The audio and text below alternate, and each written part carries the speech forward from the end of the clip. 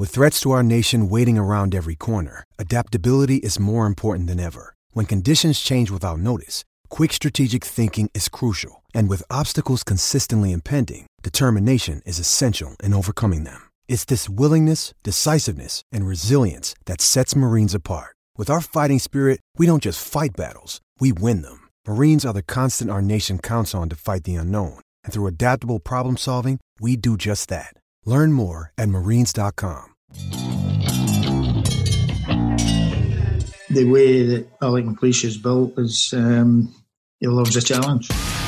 When you got offered a big club like Aston Villa, then that's a hard one to turn down. People say, do you regret going now? And I say, no, I think I would have regretted not giving it a crack.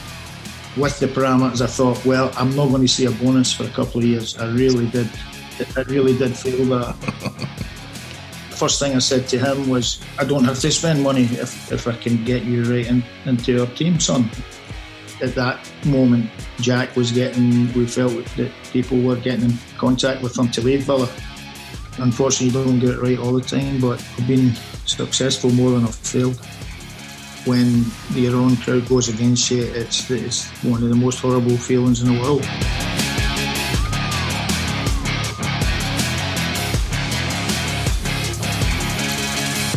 I hope this is all right for me be talking about this. I'm going to kick off by taking you on a trip down memory lane. I can't believe that we're talking 8 or 9 years now since your time at Villa. Can we start at the beginning by kind of just reminiscing about the first time you knew that Aston Villa were interested in making you manager? You know, when I left Birmingham City, it was a wee bit of a wrench because I had a really good time there.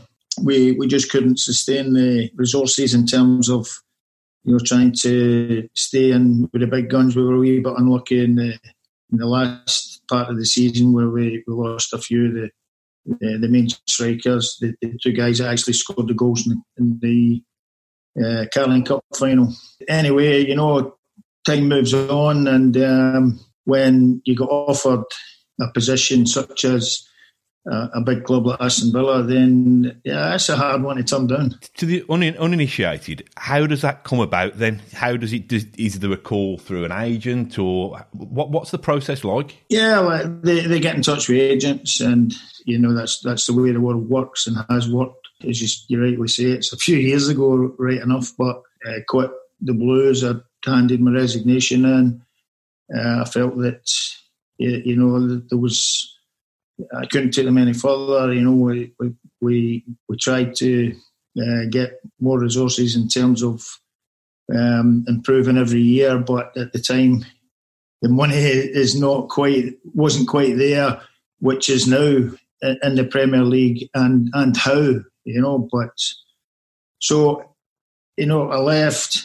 I wouldn't say under a cloud. I really enjoyed the club, and within days there was a contact through the agent, and he told me about Villa's interest. So the first time that Villa are interested, what's the first thing that goes through your head? Is it the fact there's an opportunity to get back into football quickly, back in the Premier League, or is it, oh my goodness, I'm going to have to? I know it's not quite the same, but I'm going to have to do the equivalent of going across the Old Firm derby lines. Well, actually, you beat me to it there, because I was going to say that I thought, there was nothing quite like Rangers or Celtic, but when I crossed the city, then I found out about the rivalry between the two clubs, and it was pretty biting, to be honest. And I didn't think I would receive the reception that I got, but at the same time, I kind of took it back to when I went to Rangers, and a journalist's first question was, you're not the best ever welcome. Because I think Rangers at that time, they had Dick Advocaat, they were trying to win the Champions League. To be honest, I felt that was them going down the road where they would just concentrate on top foreign coaches. So it was a real surprise to get the call at Rangers. And when that press guy asked me that, I said, well, it's up to me to prove the fans wrong. And I got that kind of little feeling when the Aston Villa job came up. I thought, well, how can I turn this down? This is, I'll probably regret this. People say, do you regret going now? And I said, no, I think I would have regretted not giving it a crack. Listen, you're a big, rugged kind of centre-half by trade. You've got big, strong shoulders, and you've got a few miles on the clock in terms of football and in terms of life. But it still can't be nice when I think there was some graffiti on the. I told you this wouldn't be great kind of uplifting stuff, didn't I? That it can't be nice when there's graffiti on the training ground and there's a couple of hundred fans who are gathered outside Villa Park. What does that feel like, kind of personally, on a personal level? Oh, I'm human, It hurts. It hurts inside. It hurts in your head. You kind of, trying to get a wee bit of kip at nights, and you're tossing and turning when you wake up in the middle of the night, maybe to have a wee visit to the toilet, and then all of a sudden, you're turning it in your head, saying, well, have I done the right thing? Sometimes you feel you don't get the credit you deserve, but do you feel, is it because I'm from Birmingham? Do the Villa fans think I'm rubbish? Do they, and again, it was that, getting back to Rangers and get in my head that, what if I can't turn this? And although I knew the parameters in which I was going to work under. I was going to ask you about those kind of parameters, really, because the first time that you would have met Randy Lerner and Paul Faulkner, was it laid out to you that this was going to be a different kind of Villa experience to the one that perhaps Martin O'Neill enjoyed when there was money flowing a bit more readily? Was that kind of laid out from day one? Yeah, I met them after I agreed to join Villa, and I met them in London, and the accountant for the club had showed me how we were going to work, and he had two kind of divisions, and he said, if you go up in that division and down in that division, that'll be successful and you can earn bonuses, that kind of thing. I thought, well, with the parameters, I thought, well, I'm not going to see a bonus for a couple of years. I really did. I really did feel that, and I knew when I walked back to see my wife, my son was with her as well, John, and they saw my face when I went in the door, and they said, "You're not getting any money to spend, are you?" not one of the bloody ones again, I mean, Jill could read me like a book, and she could see right away that it was going to be a difficult season. You mentioned Jill. What was her first reaction to the fact that you were leaving one rival club for another?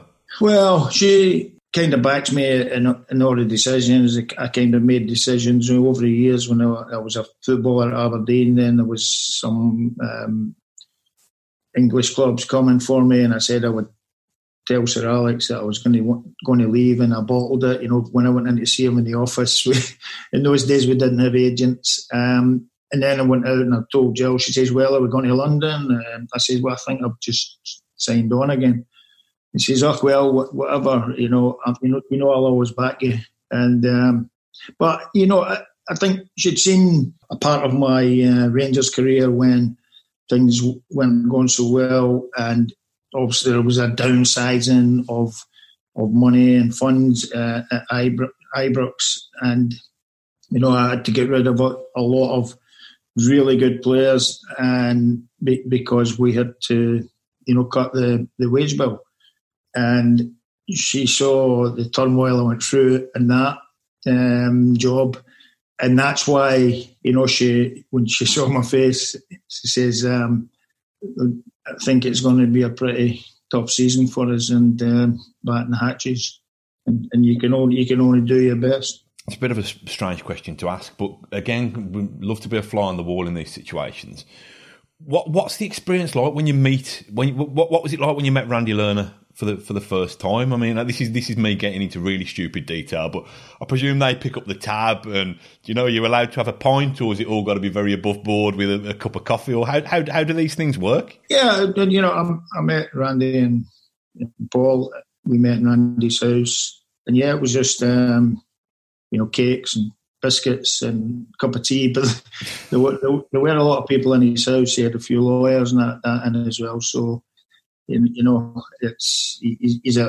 obviously a businessman as well. So there was probably other things going on. They gathered together, like Randy the accountant and I, and got the parameters correct. And I thought, right, okay, I'm not going to say I don't want the job. I would have taken it, whatever happened. But I knew, well, can I turn this? And have we got the players? Have we got the resources? And I thought, well, I gave myself that challenge that I did when I was in Glasgow. You talk about resources. I think I'm right in thinking that Ashley Young and Stuart Downing were pretty much out of the door before you'd even got your feet under the table. Is that right? Did you even get to meet those guys and to train with those guys? Well, I think Ashley was a done deal. Which was a blow. He was already gone. And Stuart Downing was in the throes of the Liverpool move. I did speak to Stuart. I tried to keep Stuart and persuade him, that he was going to be a key player in Aston Villa's season and one of the most experienced players, despite he was still quite a young guy at the time. But he obviously wasn't going to turn that Liverpool move down, and Aston Villa certainly didn't want to turn the money down. So that was key in the whole thing. So that was a blow right away. He's losing Stuart, I think 20 million or something the fee was. And I was hoping I could get some of that. I was just going to talk on the topic of transfers that you were able to make. I'll just go through them. It was Shay Given was your first one, I think, wasn't it? Can I run a rumour by you regarding Shay Given and whether this is true or whether this is just urban myth? I heard that he got the nickname Take That because Villa had funded his signing or funded his wages through having Take That play at Villa Park a couple of nights. Is there anything true in that? Well, I've not got a Scooby-Doo about that one. I certainly don't know anything about that. That's I remember Take That being at Villa Park, but to fund it, I'm not sure. But in saying that, doing the Downing deal would have given them the opportunity to do one or two other things. I think it was covering Shay's wages only. I'm not sure. We paid a fee, or I can't remember. Do you get the facts of that one? I'm not sure. I think he might have been available on a free because I think Joe Hart was the main man at Man City. So in terms of the reason for getting Shay, was it just kind of somebody who got a bit of nous and a bit of experience? Yeah. He was a very capable goalkeeper, a great reader of the game and penalty box. So he wasn't 6'4" like some of the guys that play in the Premier League, the Chelsea goalies and Real Madrid.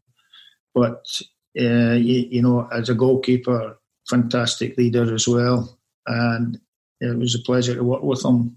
It didn't go smoothly the whole season, not just for me, but Shay as well, when he broke his collarbone and we lost him for a right few weeks. It was a kind of random kit launch and unveiling, wasn't it, down at the local casino? I remember Shay being unveiled as he came down an escalator or something.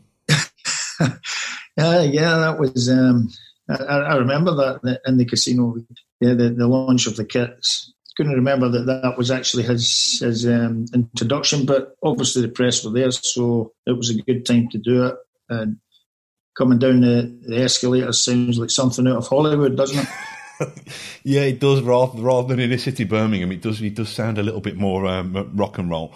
I'll tell you who I'd like to get some insight from you about Charles N'Zogbia, because to me he's kind of so much talent bundled up into his football boots, but just trying to make him tick. Am I right in thinking that you tried to get him for Blues initially?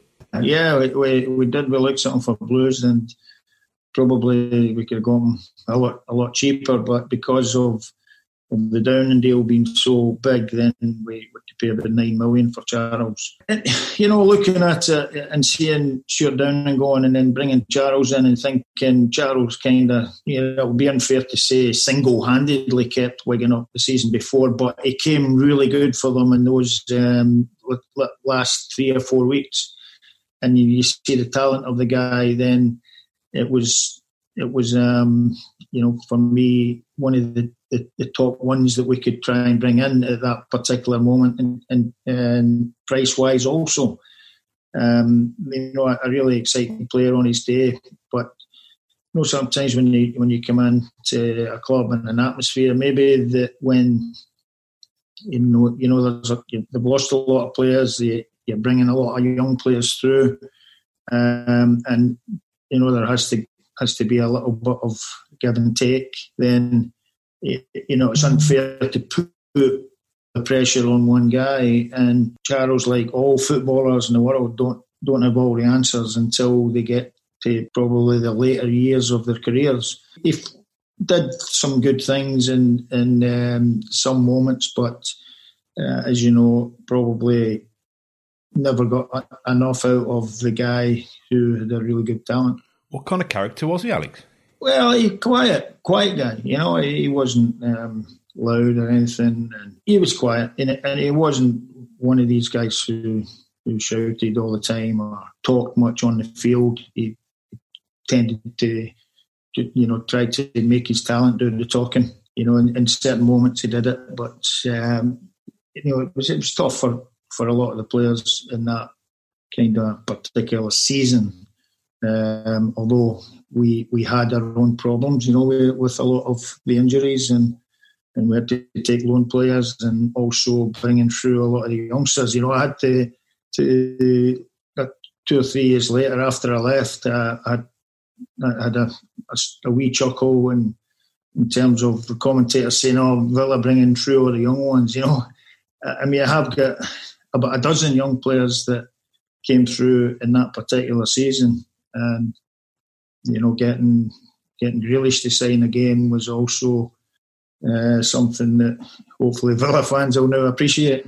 I was going to come back to you on Grealish in a moment, but what I was going to say about your signings was, I think it was deadline day in the August, and I think you signed 2 people from Tottenham, Alan Hutton on a permanent deal and Jermaine Jenas on loan.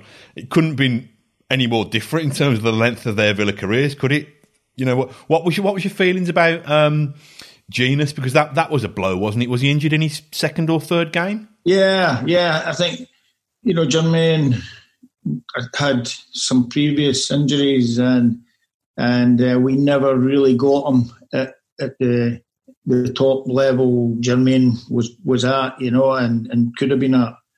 And getting an early injury was also a blow, and these are risks sometimes when you take on. And we did all the medicals. We had a great medical team in there. Ian McGuinness, who worked with me at Rangers, had formed a great team, and Ian's a very thorough guy.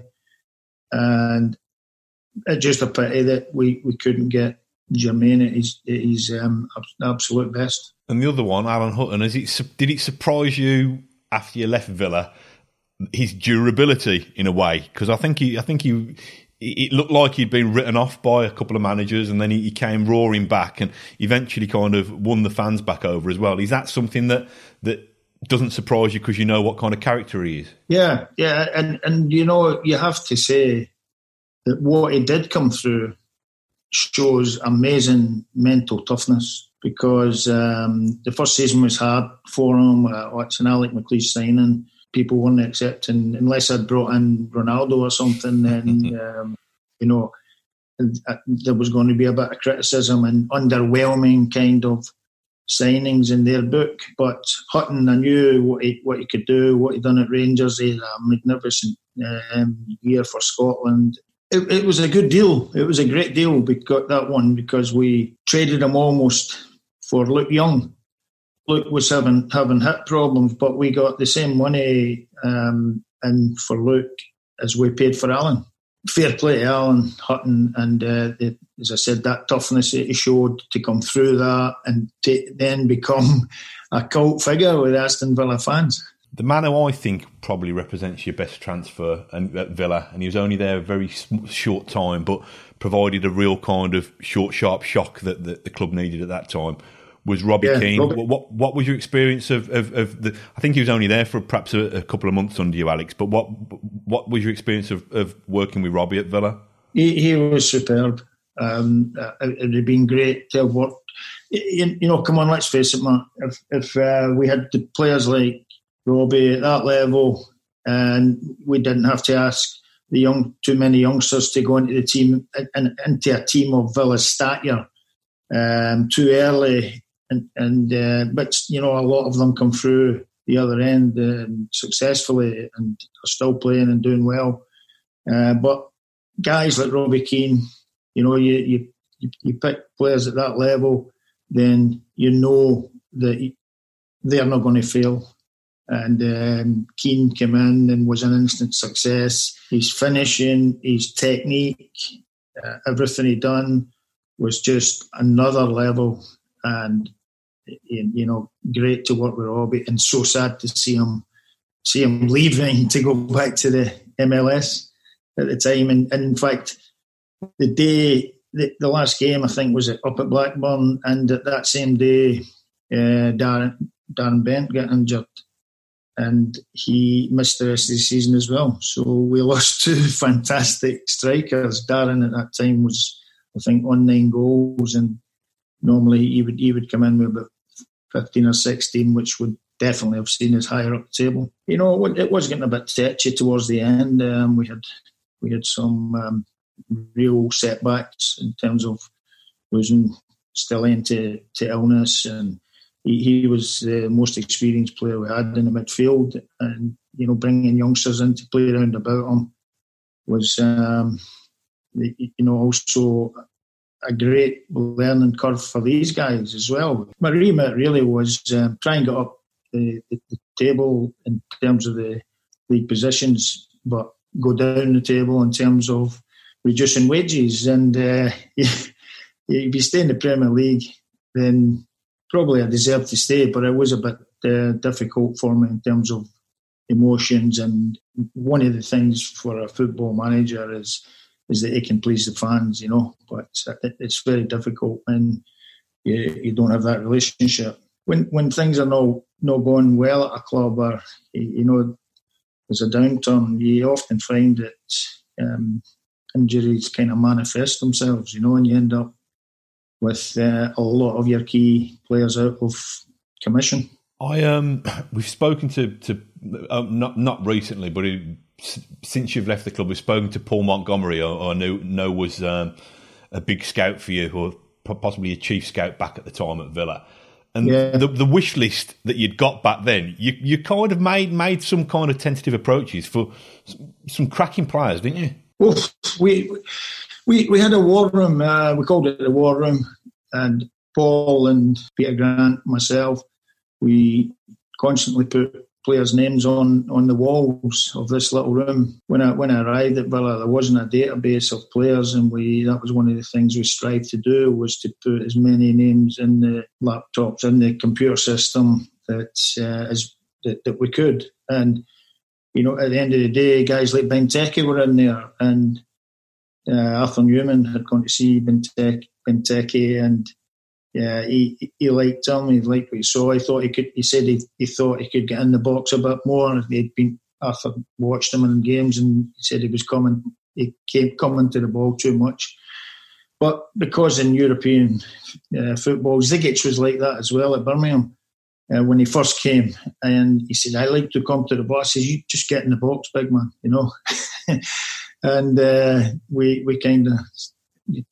kind of thought of that about Benteke as well. But he came and he scored about 16 or 17 goals. God, imagine if one of my players had done that in my year at Villa, then we'd probably been about 4 or 5 places up the league. I'm not sure Villa really came clean publicly at that time. I think Villa still tried to kind of maintain this idea that, yeah, we've been kicking around the top 6, top 10 for the last few years. Nobody ever came out and said, actually, the job we've asked Alex to do is to just get Villa to survive. So I'm just kind of, there must have been a strange vibe around the place. Listen, when you care about something, and I've cared all my life about football and any jobs that I've done, and sometimes, it creates a wee bit of anxiety, and as I said, you're only human, and you're kind of driving up to the stadium and times match days. You always had some really lovely people waiting for you to say hello and do a photo, that kind of thing, and that kind of calms you, but you just go and try and get the best out of the players that you have at your disposal. Maybe, as I said, we introduced a lot of young players into that team. Samir Carruthers, I think, played up at Liverpool, and if my memory serves me right, Andy Vyman gets 2 goals in 2 games. I won 4 points we get out of the 6. I think it was Stoke and the winner against Fulham. And boys like Daniel Johnson, Nathan Baker, Chris Herd, all these young fellas. Alfonso Albrighton was still young. I was trying to get Delphi through. The first thing I said to him was, I don't have to spend money if I can get you right into our team, son. And he says, it was music to my ears. That was his reply the first day I met him at training. You mentioned a young Jack Grealish on the bench for a Premier League match against Chelsea, I think it was, at the age of 16. Obviously, he's done all right for himself since. Tell us what kind of made you invite a young Jack Grealish to join the first team group anyway? As well, I know from the point of view that your options were limited, but what did you see in Jack back then? At that moment, Jack was we felt that people were getting in contact with him to leave Villa. That was one of the main reasons to get him involved with us as well. But he would have been on the bench anyway because of the casualties we had, and he was the best youngster coming through. What was he like? Did he have that swagger about him even then? Yeah, I went to a lot of the academy games, and even on the day of maybe a home game, the boys were playing, just at the side of the training ground, and go down there and see Jack for the first time with the famous socks down his legs. So he was doing that at a very early age. He must have copied one of the top guys. I don't know, has he ever gave you an explanation for that? Yeah, I think he does it for superstitious reasons now, because he did it once, or he played well. Aye. Yeah, I get that as well. Players are creatures of habit. But yeah, I saw him in the game, and he had that swagger. Yeah, absolutely. Watching him as a kid, on the field, ghosting past people and with the ball at his feet, you could see all day long he was going to be a star. No doubt about it. Which is why we fought pretty well to keep him at Villa. When we played at Man United, we'd heard that he was in a restaurant, being courted by one of the agents, and to try and get him to Man United. So we were obviously a bit alarmed about that, and we fought well to keep him. But we knew he loved Villa. He's old man as well. We had them in, speaking to them, and they're lovely people. And I think they asked for something. The club said, "Oh, that's too much," and then finally you come to an agreement, and everybody's happy. And Jack stayed at Aston Villa, which was great to see one of the great players of Villa nowadays staying with his boyhood heroes. I think you possibly safeguarded 50 million plus for Aston Villa there, because if Manchester United try and come and court him now, probably going to have to buy him a starter and a dessert, aren't they, I think? There's no doubt about that, but it's, it's not all, it's not down to me, Graham, the academy, was instrumental, and, And and a lot of thanks have to go to him. When he joined in first team training, was he not overawed by it either? It's funny. I kind of when I went to Aberdeen and I joined in with the first team. Ali McLeod was the manager, and he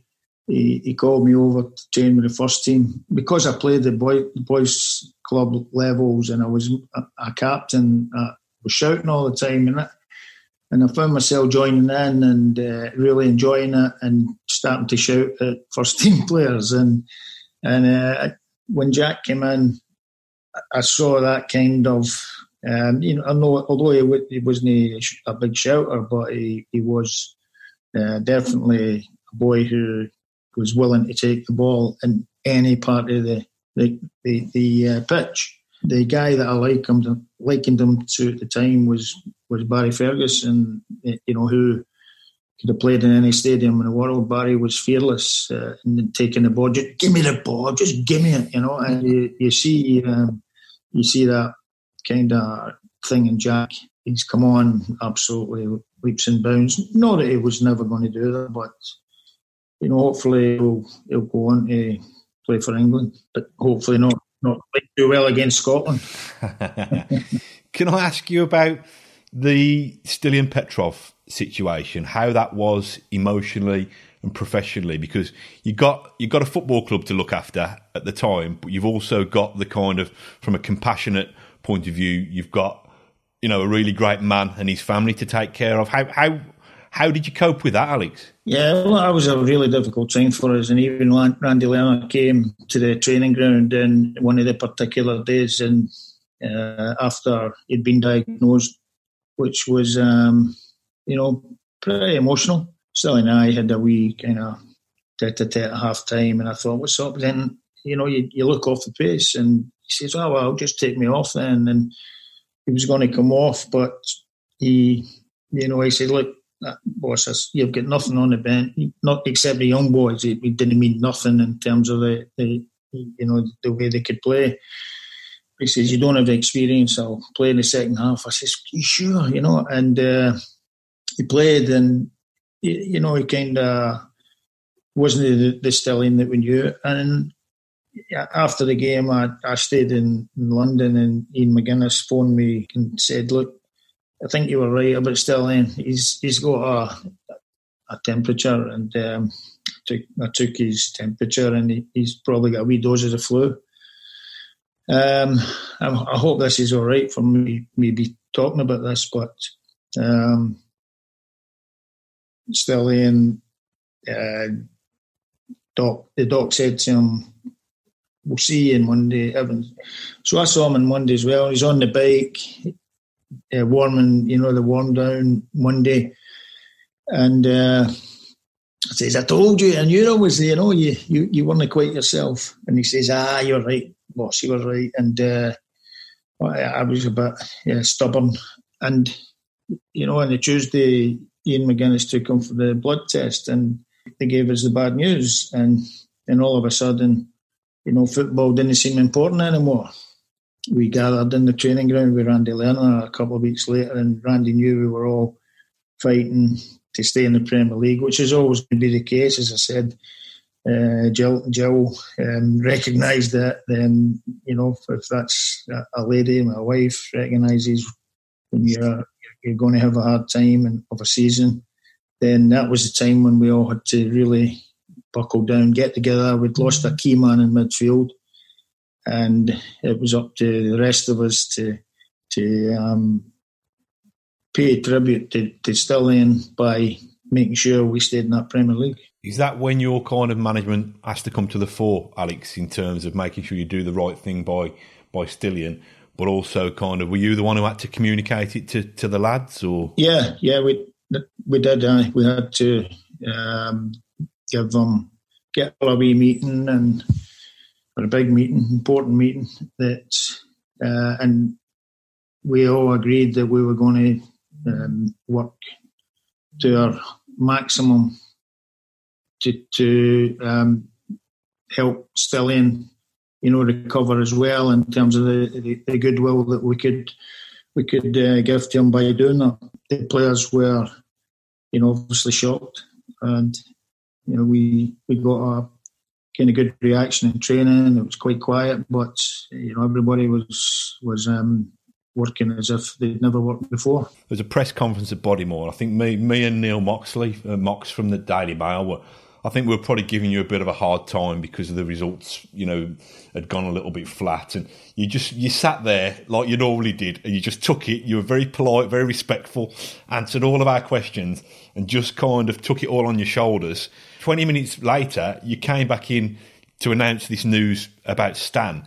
And I just thought, and I'm not just kind of blowing smoke now, but I just thought for you to just front up that and to kind of, do you know what I mean? To answer that and be very polite and not snap at us when you knew what kind of week yourself and Stiliyan Petrov and the football club had.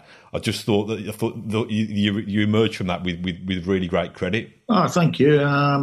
When you come through football as a young manager, you kind of you know your boundaries in terms of the press. I know that we all lose the plot now and again and have a go back, and some of it is box office. And but at that particular moment, I thought everybody needs to be calm, and let's hope the press and everybody who are naysayers get behind us, and that we stay in the Premier League for Stiliyan. We were fighting quite a battle after that, and we had some really, really strong performances despite the setbacks that we had. It was an amazing topsy-turvy season.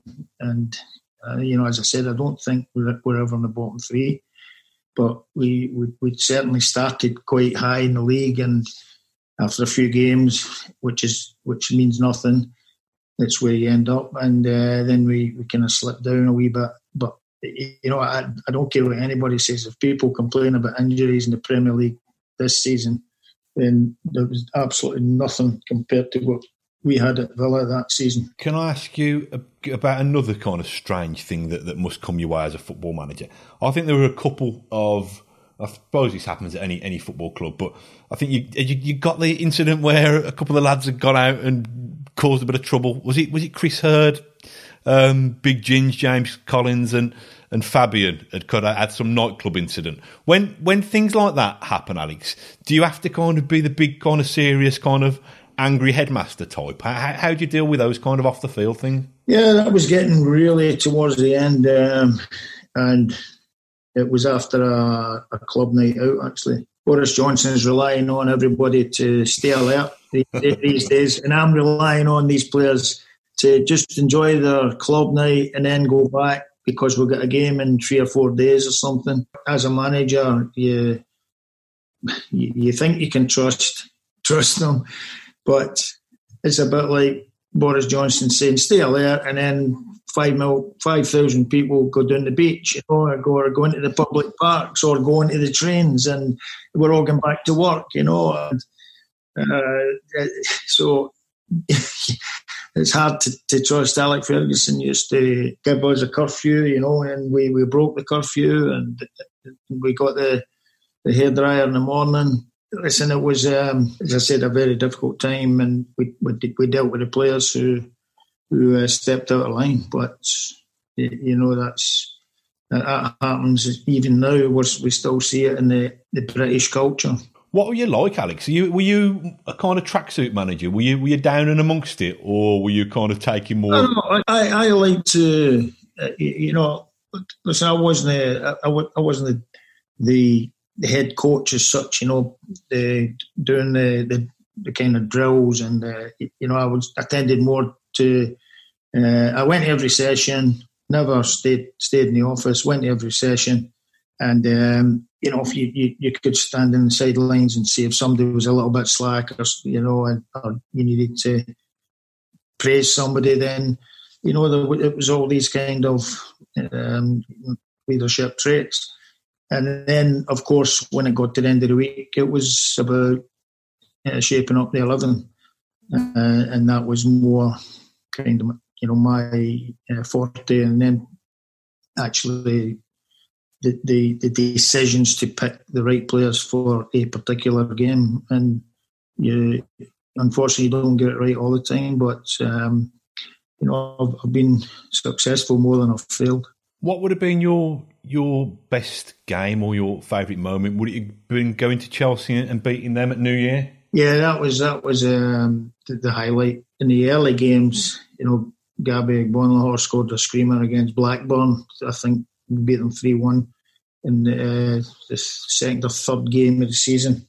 And he turned Salgado on the edge of the box and with a brilliant Cruyff turn and curled it in the top corner. So that was nice because Villa Park was buzzing and I'm saying, God, this is what I was looking for. This is the kind of thing that I had, I was determined to prove myself at Rangers and, thankfully I did there. And I thought, right, we're going to be third in the league or second at this moment in the early games. But the Chelsea game was the highlight, to go to Stamford Bridge and thankfully at that time Villas-Boas, I think, was the gaffer and he left Frank Lampard out, which I thought was definitely a boost for us. Was there do you remember that shisha pipe thing that came out? And Stephen Ireland had been spotted smoking a shisha pipe or something. And I think you played dumb and said, I don't know what a shisha pipe is. I think you can blow bubbles with it or something. And but Ireland, I think that might have been Ireland's best game. Stephen had he almost like had an effortless talent, didn't he? He just seemed to glide through over the pitch at times, and we were always looking for Stephen to go that extra step and be like go and be player of the year or something. Be the player of the. I mean, in the whole of England, not just at Aston Villa. That game against Chelsea, it was absolutely mercurial. We had a team that day that we would have loved to have kept that consistency, but we never had probably the same 11 on the field for so many games, and B, we just never got enough victories together to cement a confidence and a belief. But we did have a lot of draws. I think we know about 16 or 17 draws, and there was some of those moments where we kind of shot ourselves in the foot in certain games when we had a lead in those, as 1 point to 3 points is rockets you up the table, and it's still the same in the Premier League today as we speak. Without wishing to open up old wounds, what does it feel when the Holte End and the stadium turns, Alex? Is it the kind of cliched want the ground to open up and swallow you up? Listen, I like any other manager, coach, know that when your own crowd goes against you, it's one of the most horrible feelings in the world. There's absolutely no getting away from that. It's how you deal with it. And I just thought, I'm not in control of that until I can start giving them a team that the fans are going to love to watch, or a team, and certainly most importantly, a team that's going to keep winning. So that is what you have to do in terms of supporters. As I said, the Rangers fans, the guy said you get an underwhelming welcome. And I said, well, it's up to me to prove to the fans that I'm the right man for the job. And that was what was in my head when in the early moments of the Aston Villa job. I think after that Bolton game, I think Randy and Paul put out a statement kind of, I don't know, what's it called? The dreaded vote of confidence, is it called? I think they put out a statement saying kind of Alex is our man. But I think they put till the end of the season. When you read that as a manager, or when you're told that as a manager, what do you feel? Do you kind of roll your eyes and think, okay, then? No, I just say what will be, but if I can do everything I can to summon up all my experience, or to try and keep players playing to the level, to at least the least thing that everybody can give you is that they knock their pan in. They don't stop until the final whistle. And, these are the things I think which saw us through in the end. I know we had a horrible last game against Norwich. That was a little bit difficult, but any manager and coach, I think every one of them, their key goal is that they want to see their own fans being happy. And it was a bit uncomfortable the whole season, and there were some good moments. It's a great and huge club, and as I said, I don't regret having taken the job. I think I'd probably, well, maybe you never know, sliding doors. Maybe I went on to have a successful career somewhere else, but I felt in my head, I said, look, how can I turn this down? And maybe when I saw the parameters, I had a chance to say, well, listen, forget it. I just see it as an impossible task. And but the way that Alec McLeish is built is he loves a challenge. You've just mentioned the Norwich game. Did you know that when that game had finished and that when you were going back into Bodymoor Heath on the Monday morning after that, do you get a sense that the axe is going to fall? What I looked at the league table, I looked at the financial table that I was given task, and I thought, right, I've actually got a good case to be saying, well, I've done everything you asked. And I don't see why, and I could probably get a lawyer on it, but it was, I thought there was going to be talks, and I think that maybe, the board don't like toxic atmospheres at football matches, and if they're getting it in the neck, then there's only one loser, and that's the manager. They're not going to sack every player. They're going to chop the manager. And I thought it'd probably be talks, but when you think back at it, you say, right, wait a minute, lawyer, talk to them and say. But for me, it was a bit of a relief as well, to be honest, when I went in to speak to Paul, and we agreed on me leaving the club, and that. I think when I walked out of Villa Park or out of the training ground, I felt relieved, and my head was clear. I wasn't having the anxiety in my stomach anymore, and I thought, right, I gave it a whirl and tried my best. We had a lot of things against us, as this whole podcast that we've had would testify to that. So, without prying too much, I should imagine the conversation with Paul, from my experience of knowing Paul Faulkner, I should imagine he phrased it quite delicately. Yeah, it was fine. It was amicable. And Paul, we had a good relationship. I did try and ask him for 2 or 3 players in January, and he politely declined because of, again, trying to get the money, the wages down to a certain level, but by the end of the season, and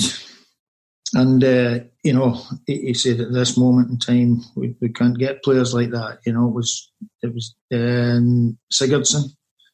We felt we needed some kind of craft in midfield, and again it was players from the war room, but we had to soldier on with the current great players, some of the great players that we had, and also filtering in some youngsters. So we're 8 years on. Kind of, what would you regard? And I'm going to ask you to kind of really kind of dig deep into your memory banks now for the kind of best. Well, probably no, for the strangest or funniest moment of your time at Villa. Something that offered a bit of light relief away from the the constant pressures and strains. We had we had some people in to speak to us now and again, and the Bank of England top man. Oh, Mervyn King. Mervyn came in, And he was addressing the players, and he said, how many people have signed a cheque for £10,000? And a lot of the players put their hands up. But then many people have signed a cheque for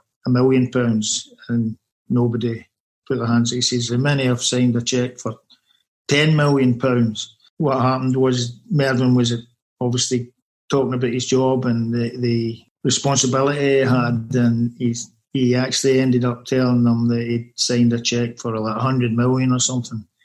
So, when I just think about that now and I look back, that's chicken feed nowadays, isn't it, for the Premier League players? I thought you were going to say Randy Lerner sat at the back of the room and he didn't put his hand up when he'd been asked to sign a cheque for that many million.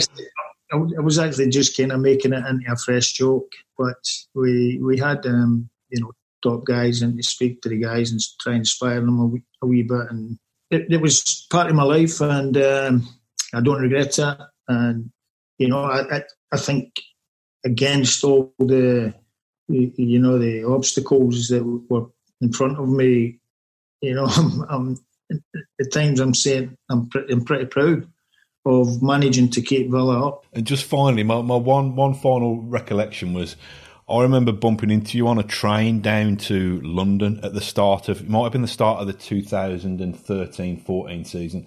I think Villa were playing away at Arsenal under Paul Lambert.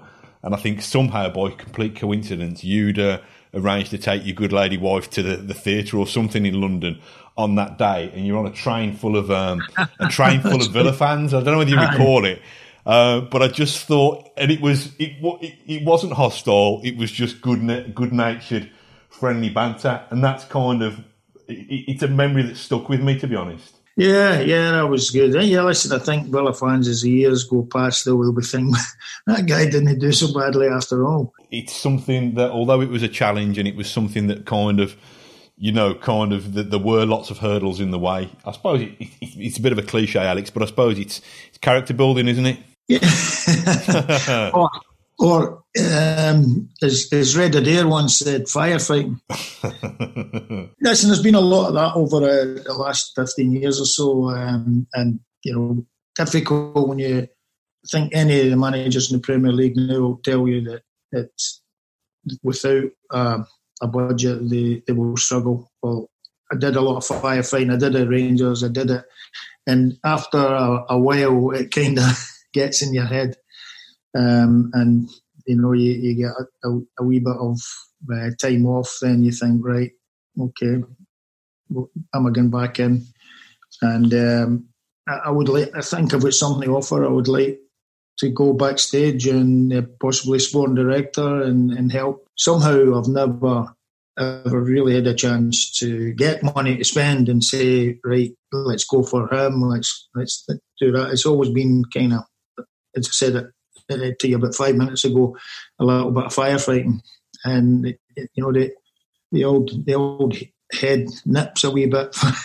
When it has to be that kind of scenario year in, year out. Well, listen, it's been a real pleasure, Alex. Thanks for giving us so much of your time. I do hope that you're going to be fielding calls from Aberdeen and Rangers and Scotland and Birmingham City Carling Cup podcast as well, just so if people are taking you on a trip down memory lane, it's not all kind of the misery and doom and gloom that I've invited on you this afternoon. But listen, I think we got a few facts out, and it was good for people it'll be good for people to hear all that, because maybe there's young ones that will be tuning in now, they weren't quite, aware of everything, and it's good education, and I don't, as I said, don't regret it. Going from Birmingham to Villa, I now see that it's every bit as rivalry as Rangers and Celtic.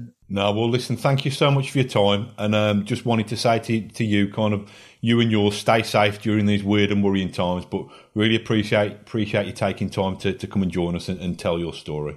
As you say, Paul, people's health, there's worse things in the world. The health is the most important thing, so everybody stay safe.